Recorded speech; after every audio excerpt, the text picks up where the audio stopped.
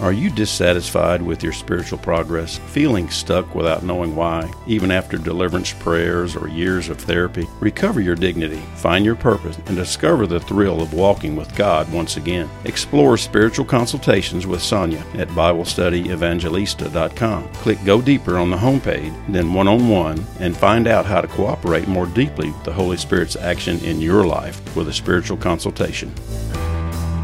If you like having Bible study in your pocket and you have an iPhone or iPad, why not leave a review? Search Bible Study Evangelista in iTunes and tell everyone how you're loving and lifting all you've been given. Here's Sonia.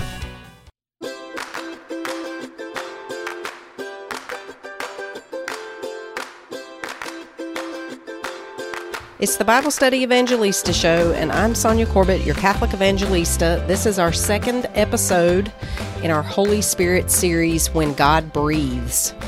The mystery of the Holy Spirit, the interior of God. And last week we ended on love. The Holy Spirit is the gift of love. He is all gift. He is all love. He is the intelligent love that connects everything in the universe. He is always active, always creating, always revealing, always incarnating in us, and always resurrecting. But where is he? The wind blows where it wills, and you can hear the sound it makes, Jesus says, but you do not know where it comes from or where it goes. And so it is with everyone who is born of the Spirit. So the Holy Spirit is mysterious. He's unpredictable, and you only see him by his effects. So then what are his effects? What does the Holy Spirit do? And this is the whole reason I wanted to do the series, so we can clearly discern the Holy Spirit's activity and work, and so we can work with him. Because when the Holy Spirit shows you what he's doing around you, that is his communication to you from a person, the person of God himself. He's not preparing you to hear from him. That is hearing from him. When you see what he is doing, you are hearing from the Holy Spirit, and that is his invitation to get involved with what he is doing. That's why he reveals it. So I want you to know how to discern the Holy Spirit's activity in your life and around you so you will get involved. This is how the Holy Spirit renews the face of the earth, as the Holy Spirit prayer says. Now, we already know he works through pop quizzes, and I've spent a whole lot of time on how the Holy Spirit works through the suffering that we experience in our habits and our relationships and our circumstances. And now I'm going to come at it from a different angle. The rest of the series, we're really going to look at two texts that Jesus offers us in John 14 and John 16, specifically about the Holy Spirit, where he says, the advocate, the Holy Spirit, whom the Father will send in my name, will teach you all things and remind you of everything I've said to you. And then he says in verses 15 through 18 in that same chapter, if you love me, you will keep my commandments, and I will pray to the Father, and he will give you another counselor or another advocate to be with you forever, even the Spirit of truth, whom the world cannot receive because it neither sees him nor knows him. You know him, for he dwells with you and will be in you. I will not leave you desolate. I will come to you. So the rest of the series, we're going to unpack a couple of things that Jesus says in chapters 14 and 16 about the Holy Spirit, because there's not a whole lot. There's nothing systematic about the Holy Spirit in the Scriptures. It's more a compilation of different verses and their context, which give us the information that we need to understand how the Holy Spirit works and the things that he does so that we can cooperate with him. And part of that is hearing him speak. So many people, that's probably the one question that I get more than any. How do I know when God is speaking to me? How do I know that he is speaking? What does he say? And so I spend a lot of time showing people how the Holy Spirit works through our pop quizzes, and I spend a lot of time talking about how he speaks through his word, which we'll talk about that a little bit today. And a lot of this is really going to be review for so many of you who are walking with the Spirit daily and deeply, and you probably feel like you don't need any of this information, but I promise some of it's going to be new because it's coming from a different angle, first of all, but secondly, because we don't hear this taught very often, the things that Jesus says about the Holy Spirit, like the fact that he convicts the world of righteousness and judgment and those kinds of things. So that's what we're speaking about for the rest of the series. But today, I really want to focus on Jesus's teaching about this advocate. Who is the advocate? The Holy Spirit. But he says something really interesting about how he himself operates in the Holy Spirit. He says in John 5:17 through 20, "My Father is working still, and I am working. Truly, truly, I say to you, the Son can do nothing of his own accord, but only what he sees the Father doing. For whatever he does, the Father, that the Son does likewise. For the Father loves the Son and shows him all that he himself is doing. God has tried many times to get your attention by showing you where he's working. And you see it, but you don't immediately realize that it's the Holy Spirit's finger pointing at his work. And so often we say, well, even if we do see it, we'll say, well, I'm not sure I should get involved here or not. I better pray about that. And then by the time we leave the situation and we pray, the opportunity is gone and we've missed it. But if we know the things that only the Holy Spirit does and can do, and we know that that revelation of his activity is also an invitation to get involved, then we're far more likely to take the next step in following and obeying him and experiencing the thrill of walking with the Holy Spirit. But so many times our spiritual lives go like this. Lord, I really want to know your will. Stop me if I'm wrong and bless me if I'm right. And another version of this is, Lord, I'll proceed in this direction. Close the door if it's not your will. The only problem with this is we don't see this example anywhere in Scripture. You can't be guided by your experiences alone, because the Bible says that the heart is deceitful above all things. Who can know it? So you cannot allow yourself to be guided by a tradition or a method or a formula. And people trust in those kinds of things because they're easy. They do as they please, and they put the whole burden of responsibility on God. And if they're wrong, then he has to stop them and jump in. And if they make a mistake, then they start to blame God. But if you want to know the will and the voice of God, you have to give the time and effort to cultivate a relationship with him. If you'll notice what Jesus says in that verse, he says, the Son can do nothing of his own accord, but only what he sees the Father doing. For whatever he does, that the Son does likewise. For the Father loves the Son, and therefore shows him all that he himself is doing. We get upset that we've tried Jesus, and it didn't work. But that's not love. That's self-centered self-sufficiency. When we say, here's what I think I'm going to do, here's a neat thing that I think the church needs, or here's something that the parish needs, and I'm just going to do that. And if I'm on the wrong path, God, just show me, right? We start out on a path without asking first. And then when it doesn't go like we think it's supposed to go, we get upset and we blame God. We're in the middle of a mess because most times we're operating in the flesh. We see things that are messed up and we jump in with what we think needs to be done. We put a plan in place, or maybe we don't even have a plan. We got to say something. We got to say something, or we got to do something. And we expect then the Holy Spirit to follow us rather than us discerning where the Holy Spirit is working and what he wants and how he's already active in the situation and cooperating with what he's already doing. Now, a lot of times this is because we don't realize, first of all, that he's already active, and secondly, that he does want our cooperation, but we need to find out what it is he's already doing. And we don't realize that there are some things that only the Holy Spirit can do. And when we see him doing those things, that is an invitation to get involved with him. He shows us what he's doing through this love relationship. For the Father loves the Son and shows him all that he himself is doing. Jesus has a love relationship with God. And because of that love relationship, God shows the Son what he's doing, and the Son sees it, understands it, and cooperates. Truly, truly, I say to you, the Son can do nothing of his own accord, but only what he sees the Father doing.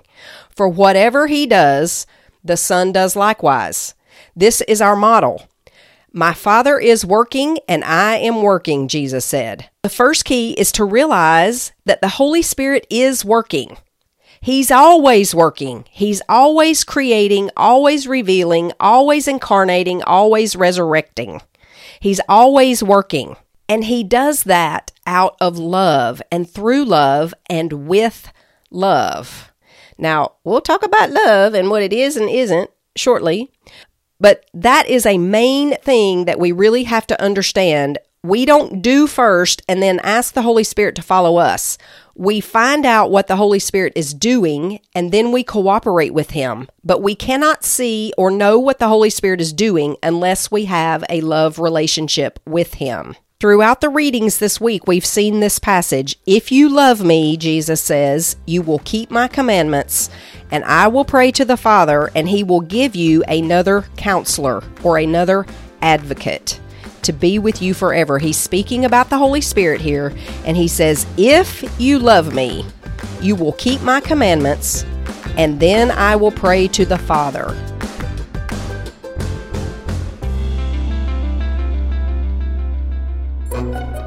You're listening to the Bible Study Evangelista Show. Bible study experience that tastes like cake. Let's get social. I'm no longer on Facebook, so come and connect with me in the new Catholic Evangelista community. Visit BibleStudyEvangelista.com and click Community on the menu, or scroll down to the radio notes and click the link to our community. We're sharing pics and prayers, love the word takeaways and insights on the daily readings, and everything else social. Come share with me. Sonia created the Love the Word Bible study method just for you, based on Mary's personal practice and formulated for your personality and temperament. Get your Love the Word meditations every Monday morning by signing up at BibleStudyEvangelista.com. Now, here's Sonia.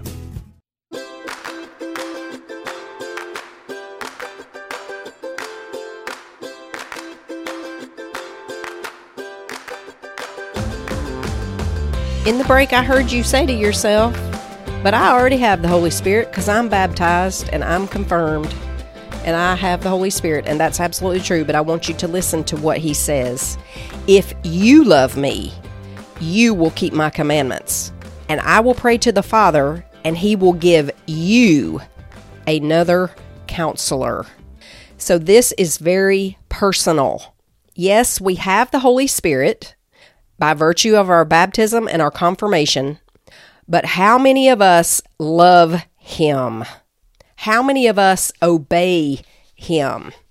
If you have an obedience problem, you have a love problem.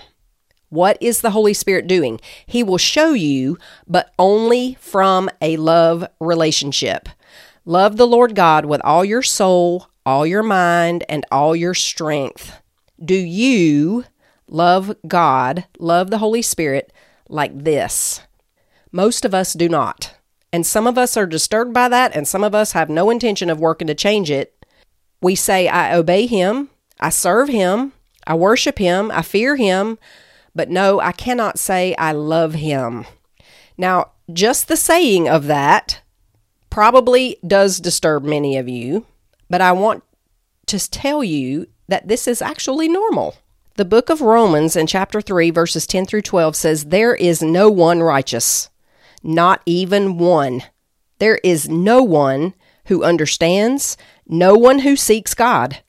All have turned away. There is no one who does good, not even one. Now, we hear that and we say, well, now wait a minute. I do understand some things. I do try to seek God, right?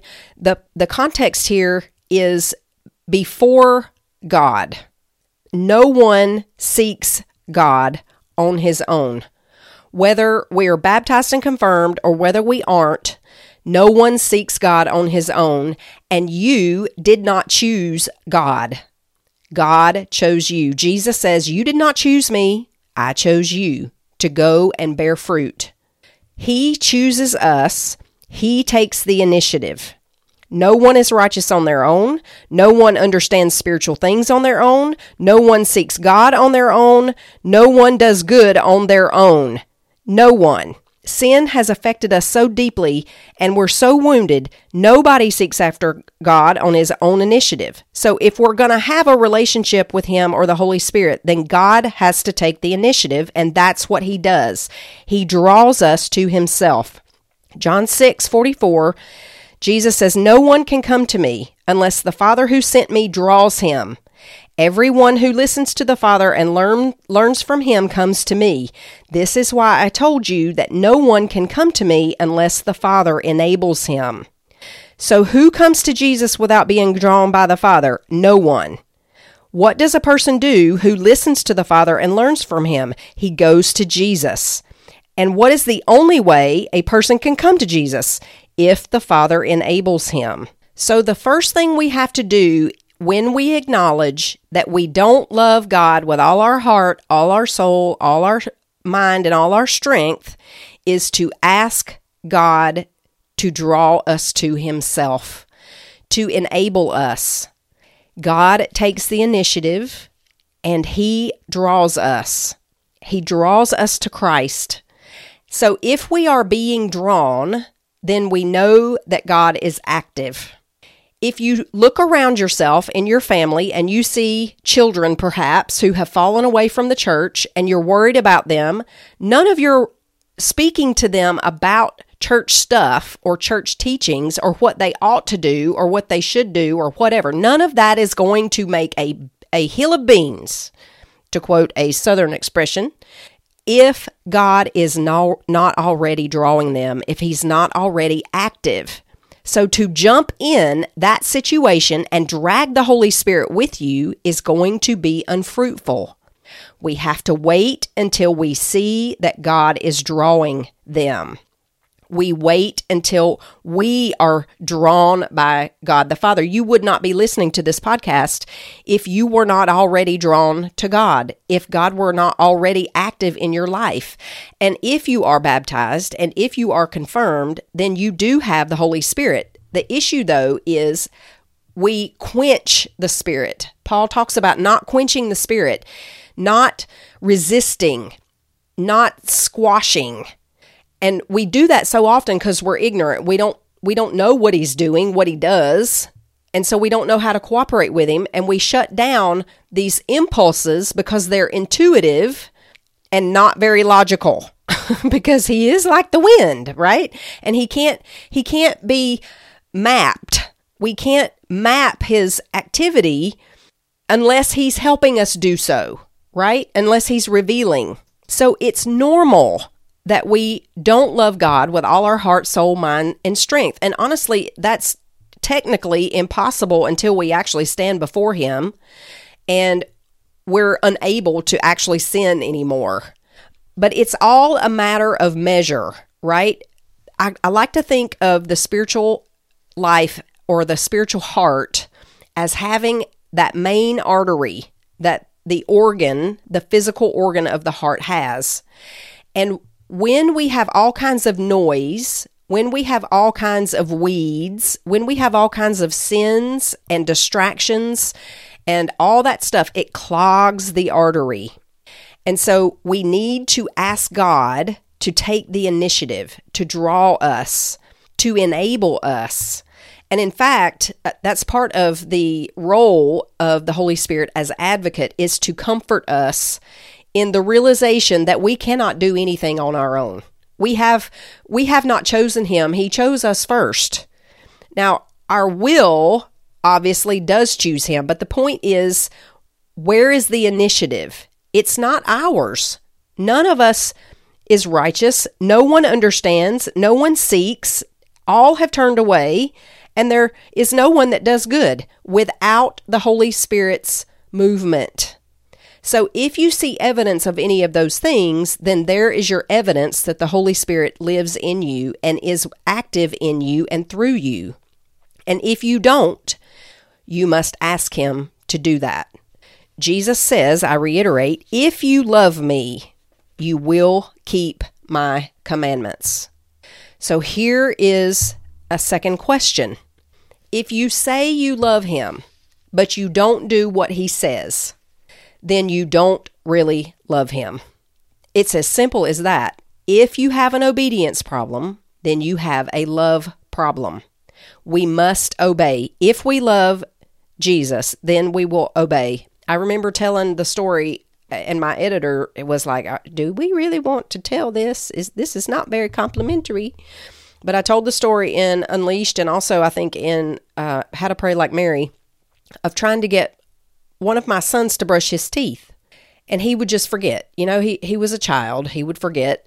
And I finally appealed to my relationship to him, and I said, honey, do you love me? Yes, Mommy, I love you. Are you sure? I do, Mommy, I love you. If you love me, please brush your teeth. If you love me, do what I say. And I felt comfortable saying that because this is what God says to us. If you love me, obey me. Now, this is a huge body of stuff, right? And we say to ourselves, oh my gosh, you know, there's so much that I have to obey, so much that the church teaches. But let's just make it very simple. What in your life right now do you know that you should be doing and God has asked you to do and you have not done it? What is the last thing He asked you to do, and did you do it? Because ultimately, to obey means to hear. Hebrews 5:8-10 says, Son though He was, Jesus learned obedience from what He suffered. And once made perfect, He became the source of eternal salvation for all who obey Him. So the key here is obedience. And the word there, He learned obedience, it means to hear. To learn obedience means to hear. It's got this context of leaning forward to listen closely. We don't hear or see the Holy Spirit unless we obey. And we're not loving Him if we're not obedient. And there's a huge warning in John 8:42-43 where Jesus is talking to the Pharisees and He says, if God were your Father, you would love me, for I proceeded and came forth from God. I came not on my own accord, but He sent me. Why do you not understand what I say? It is because you cannot bear to hear my word. You cannot bear to hear. You cannot bear to obey. And if we make this very personal, we see if God were your Father, you would love me. Because love equals obedience. And if we're not hearing, and if we're not obeying, if we're not understanding, then we're not loving. If we have an obedience problem, we have a hearing problem. We have a love problem. Many, many times when we can't discern the action of the Holy Spirit, it's because we haven't been obedient to what we know He already has said He wants us to do.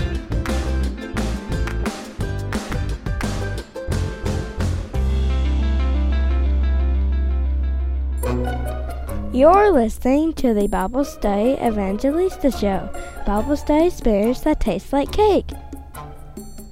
Did you know you can get Bible Study Evangelista radio notes and podcasts delivered to your inbox every Monday morning? Redeem your Mondays. Join thousands of your fellow listeners by subscribing at BibleStudyEvangelista.com. Now, here's Sonia. If you're tired of being harassed by anxiety, fear, and depression, if you're ready to end the constant drama and pain in your relationships and circumstances, if you're sick of pain and disease and constant fatigue in your body, you need the Sacred Healing Masterclass. It's packed with practical tools for healing anxiety and woundedness, 10 hours of biblical Catholic teaching on healing for the heart, soul, mind, and body, and the latest science in physics, neuroscience, and somatic psychology. Healing is your promise and inheritance in Christ. Go to BibleStudyEvangelista.com homepage and click on the Sacred Healing Masterclass for details on how you can be healed. You will experience healing through this masterclass, and what you learn will dispose you for love, heart, soul, mind, and strength for the rest of your life.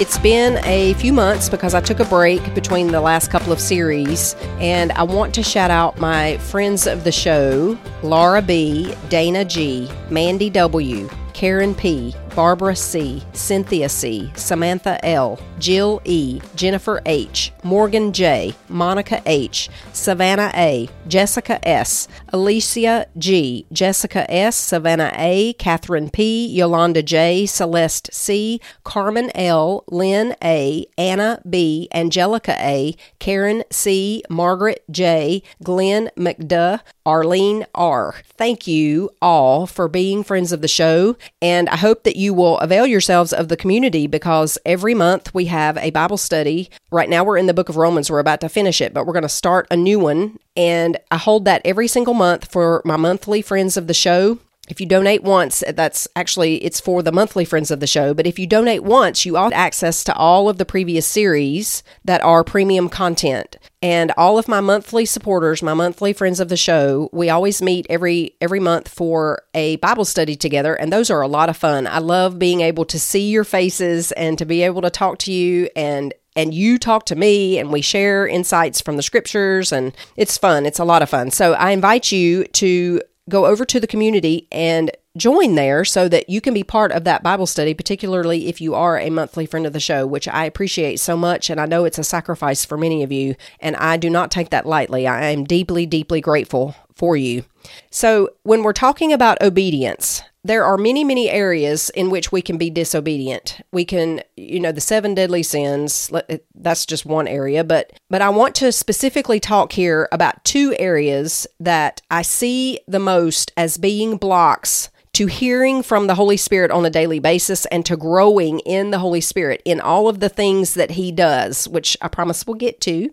But we want to look at obedience very, very closely right here, because it is so important that if we're going to cooperate with what the Holy Spirit is doing in and around us, we have to be able to hear Him. And if we can't hear Him, then we have a problem at the very basis of our Christian life. We have to be able to hear where Jesus is directing us. And He says, "My sheep hear my voice." We are His sheep. And in the beginning, it takes some practice, right? But we have the Holy Spirit living in us by virtue of baptism and confirmation. And so we embark on the process of learning to hear Him by obeying. And we do so, if we look at the examples in the scriptures, we can, everyone, right? But Abraham, he was called, and God communicated to him what He wanted to do in the world. He revealed that to Abraham,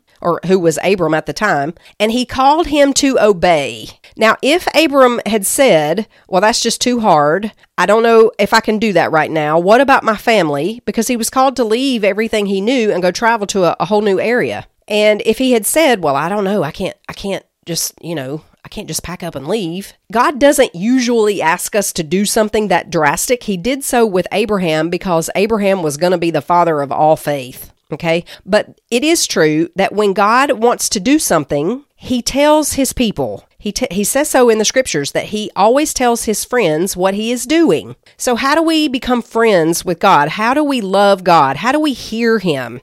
And if we look at these examples in the scriptures, what we see is that God takes the initiative. He reveals what He's doing. He invites His people to join Him in what He's doing, which is the example Jesus gave us, but they must obey. And obedience takes an adjustment in our lives. It always does. It always requires us to do something differently than we have done it before. And so we have to decide. We come to this, I believe it was Henry Blackaby years ago, back in like 1995 or 8 or something like that. My husband and I did a Bible study called Experiencing God, and the tenets of hearing God and that kind of thing, the basics, we'll say, were laid out in that Bible study. And I never forgot this phrase, the crisis of belief. When God reveals what he is doing and he tells us how to cooperate with him, it creates this crisis of belief. It creates this almost a sense of panic, like,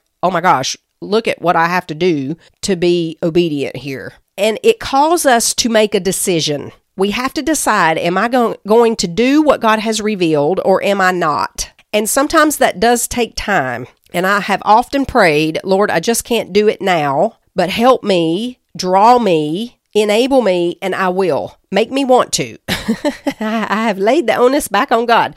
And that's the owning of our poverty, our smallness, right? And that in itself is very pleasing to God because it's a sign of humility. But it always requires our action. It always requires our obedience and the knowledge of the change that we're going to have to make, the adjustment that we're going to have to make in our lives or our perceptions or whatever. It causes this moment and sometimes a prolonged period of time of, oh my gosh, can I do this? Will I do it? A crisis of belief. So we have to decide. And a lot of times people say, well, I don't even know if God loves me. I don't know if I can follow him, if he's trustworthy. I don't know if I should risk it. I don't know if this crisis of belief is going to be worth it. Well, you're not going to experience him in your own life. You're not going to learn how to follow him and hear his voice if you don't obey. So we must obey as best we know how, and we have to settle in our minds that God loves us.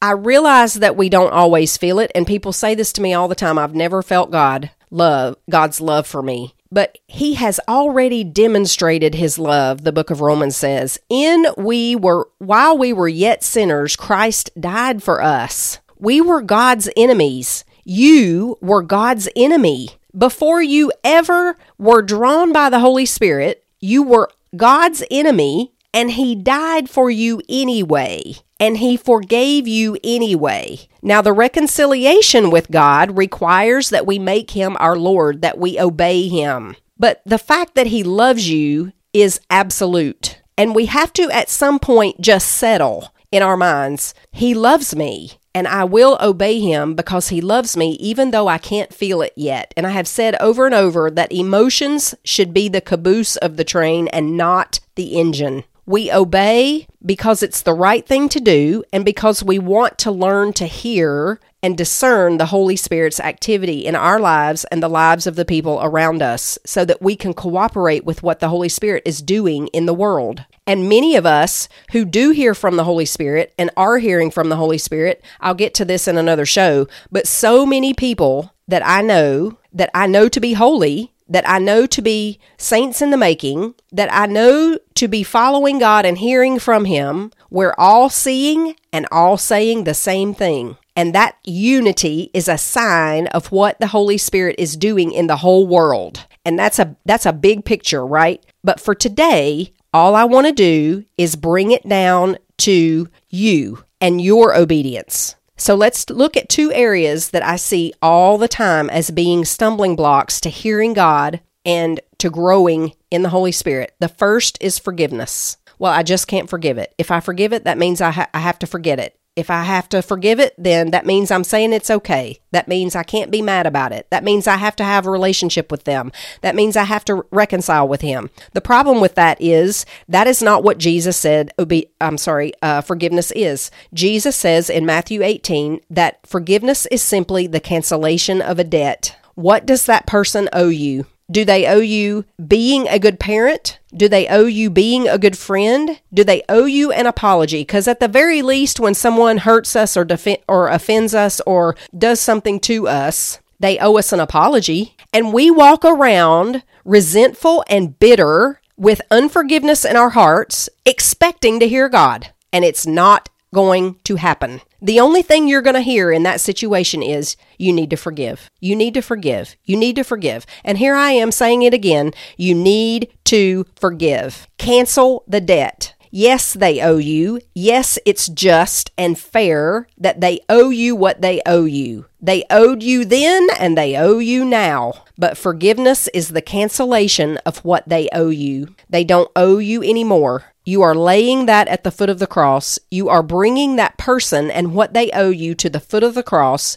You're laying it there and you're leaving it there. And you forgive that person. You can even say it out loud. And it's not a feeling. It's not an emotion. We say to ourselves, well, I'm not going to treat them well until I get that apology or until they do so-and-so. But that's not forgiveness. And we're not saying it's okay. We're not forgetting it. We're not getting over it. We're not refusing or pretending to not be angry. We're not allowing them to continue to sin against us. We're not forgetting it or never remembering it again. And we're not necessarily reconciling or having a relationship. We're simply canceling the debt. In order to hear God, you must forgive the sins that were sinned against you. Because hearing God requires love, and hearing God requires obedience. Obedience is love.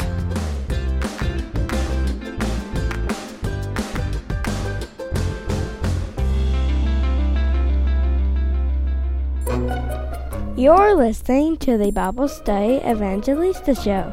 Bible study experience that tastes like cake. If you love having Bible study in your pocket, you can become a friend of the show. Click on the yellow Friend of the Show button on BibleStudyEvangelista.com and become a supporter of any amount and any frequency. Now, here's Sonia.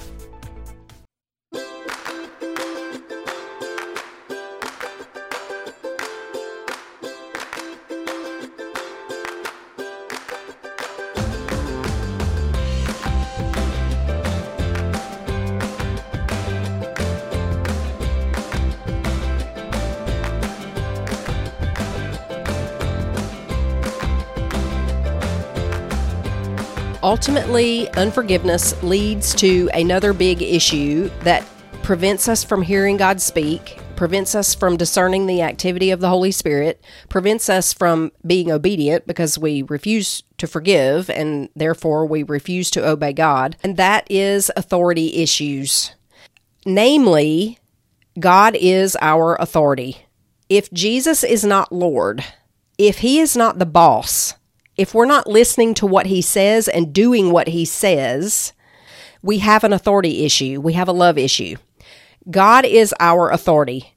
But all of us also are placed in hierarchies of authority as well.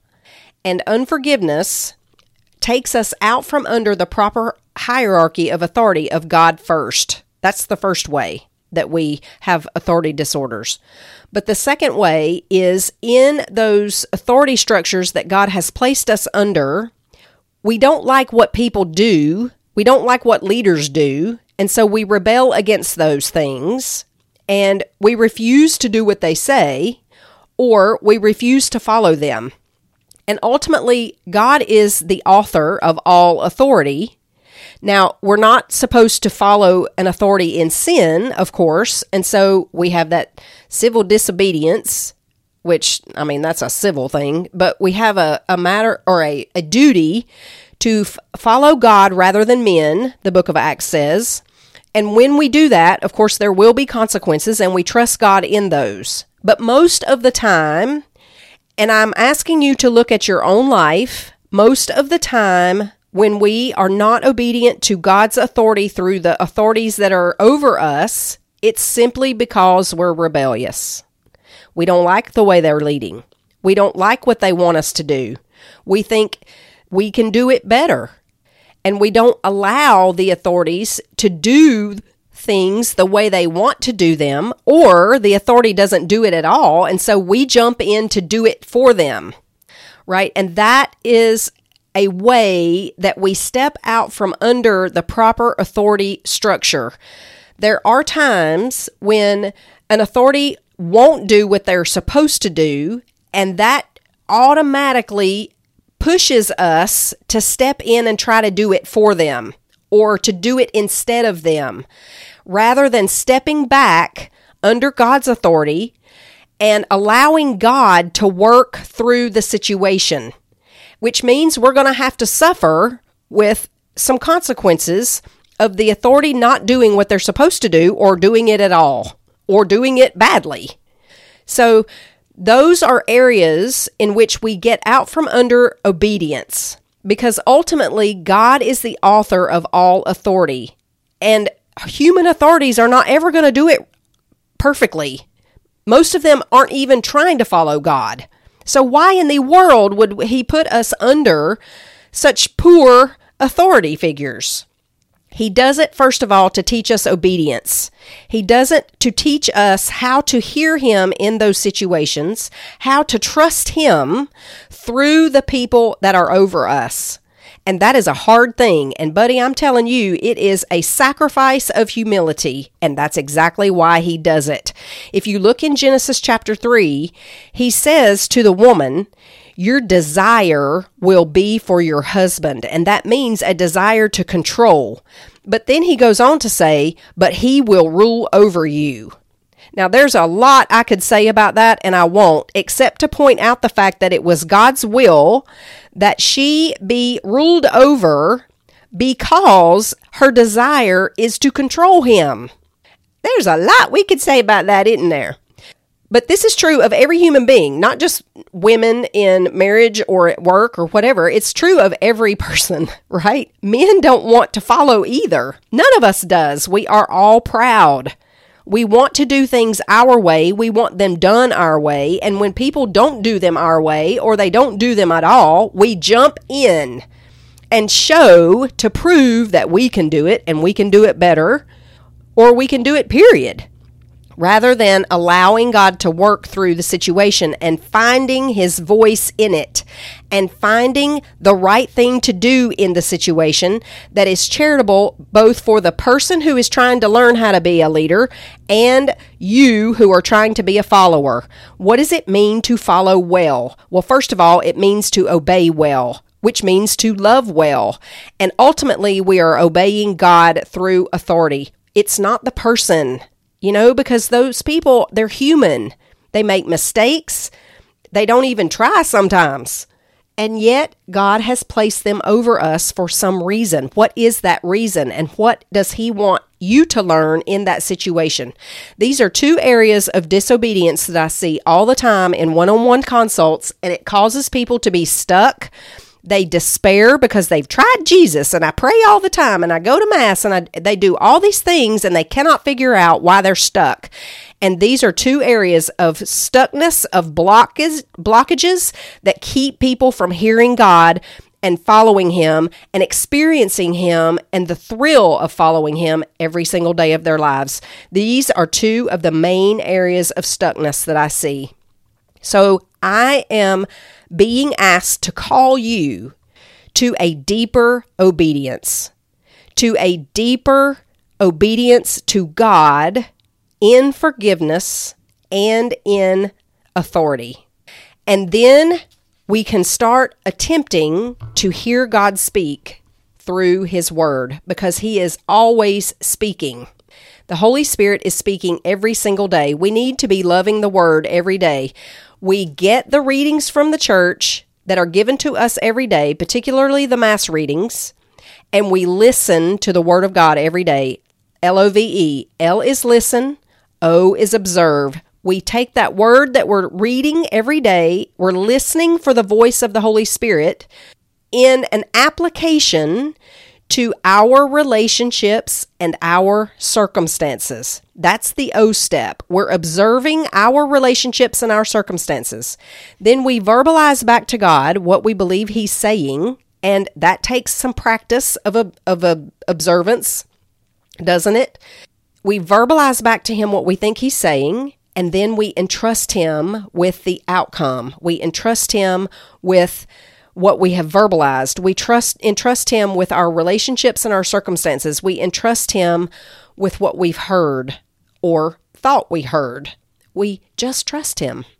We just trust Jesus. I trust in you. And this is prayer. Listening. It starts with listening.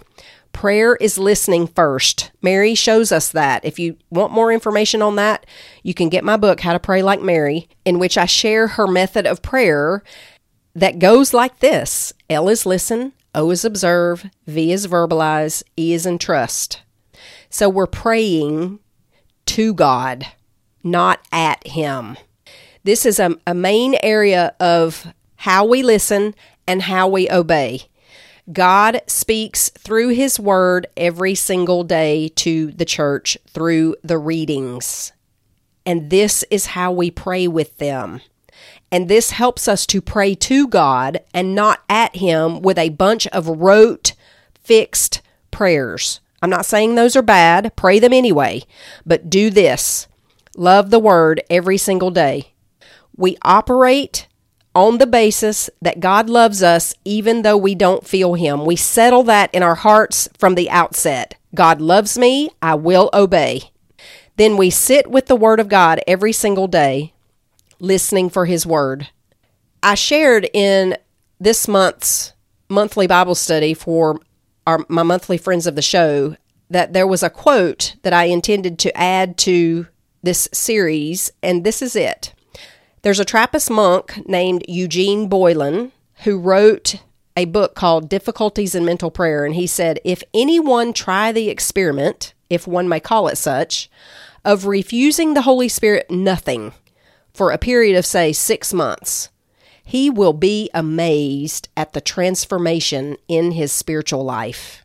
So here is your main action item for this week, and indeed throughout the entire series. Resolve to refuse nothing from the Holy Spirit. Now, automatically, we say to ourselves, well, how do we even know if it's the Holy Spirit?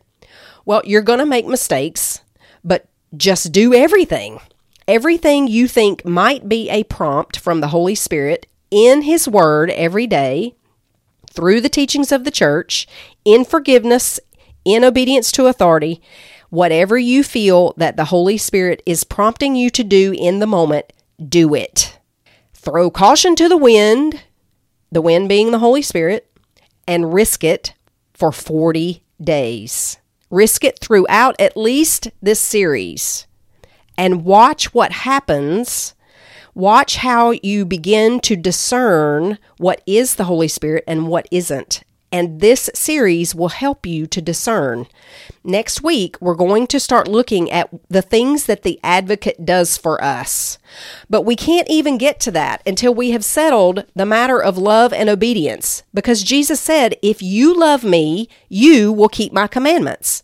And I will pray to the Father, and He will give you another advocate. So we have to love Him by obeying Him first. And so that is why we started with love and obedience.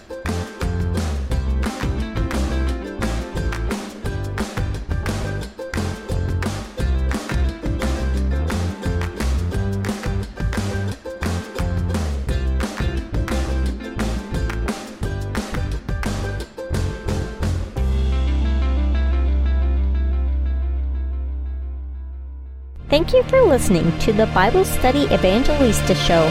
Find out more at BibleStudyEvangelista.com.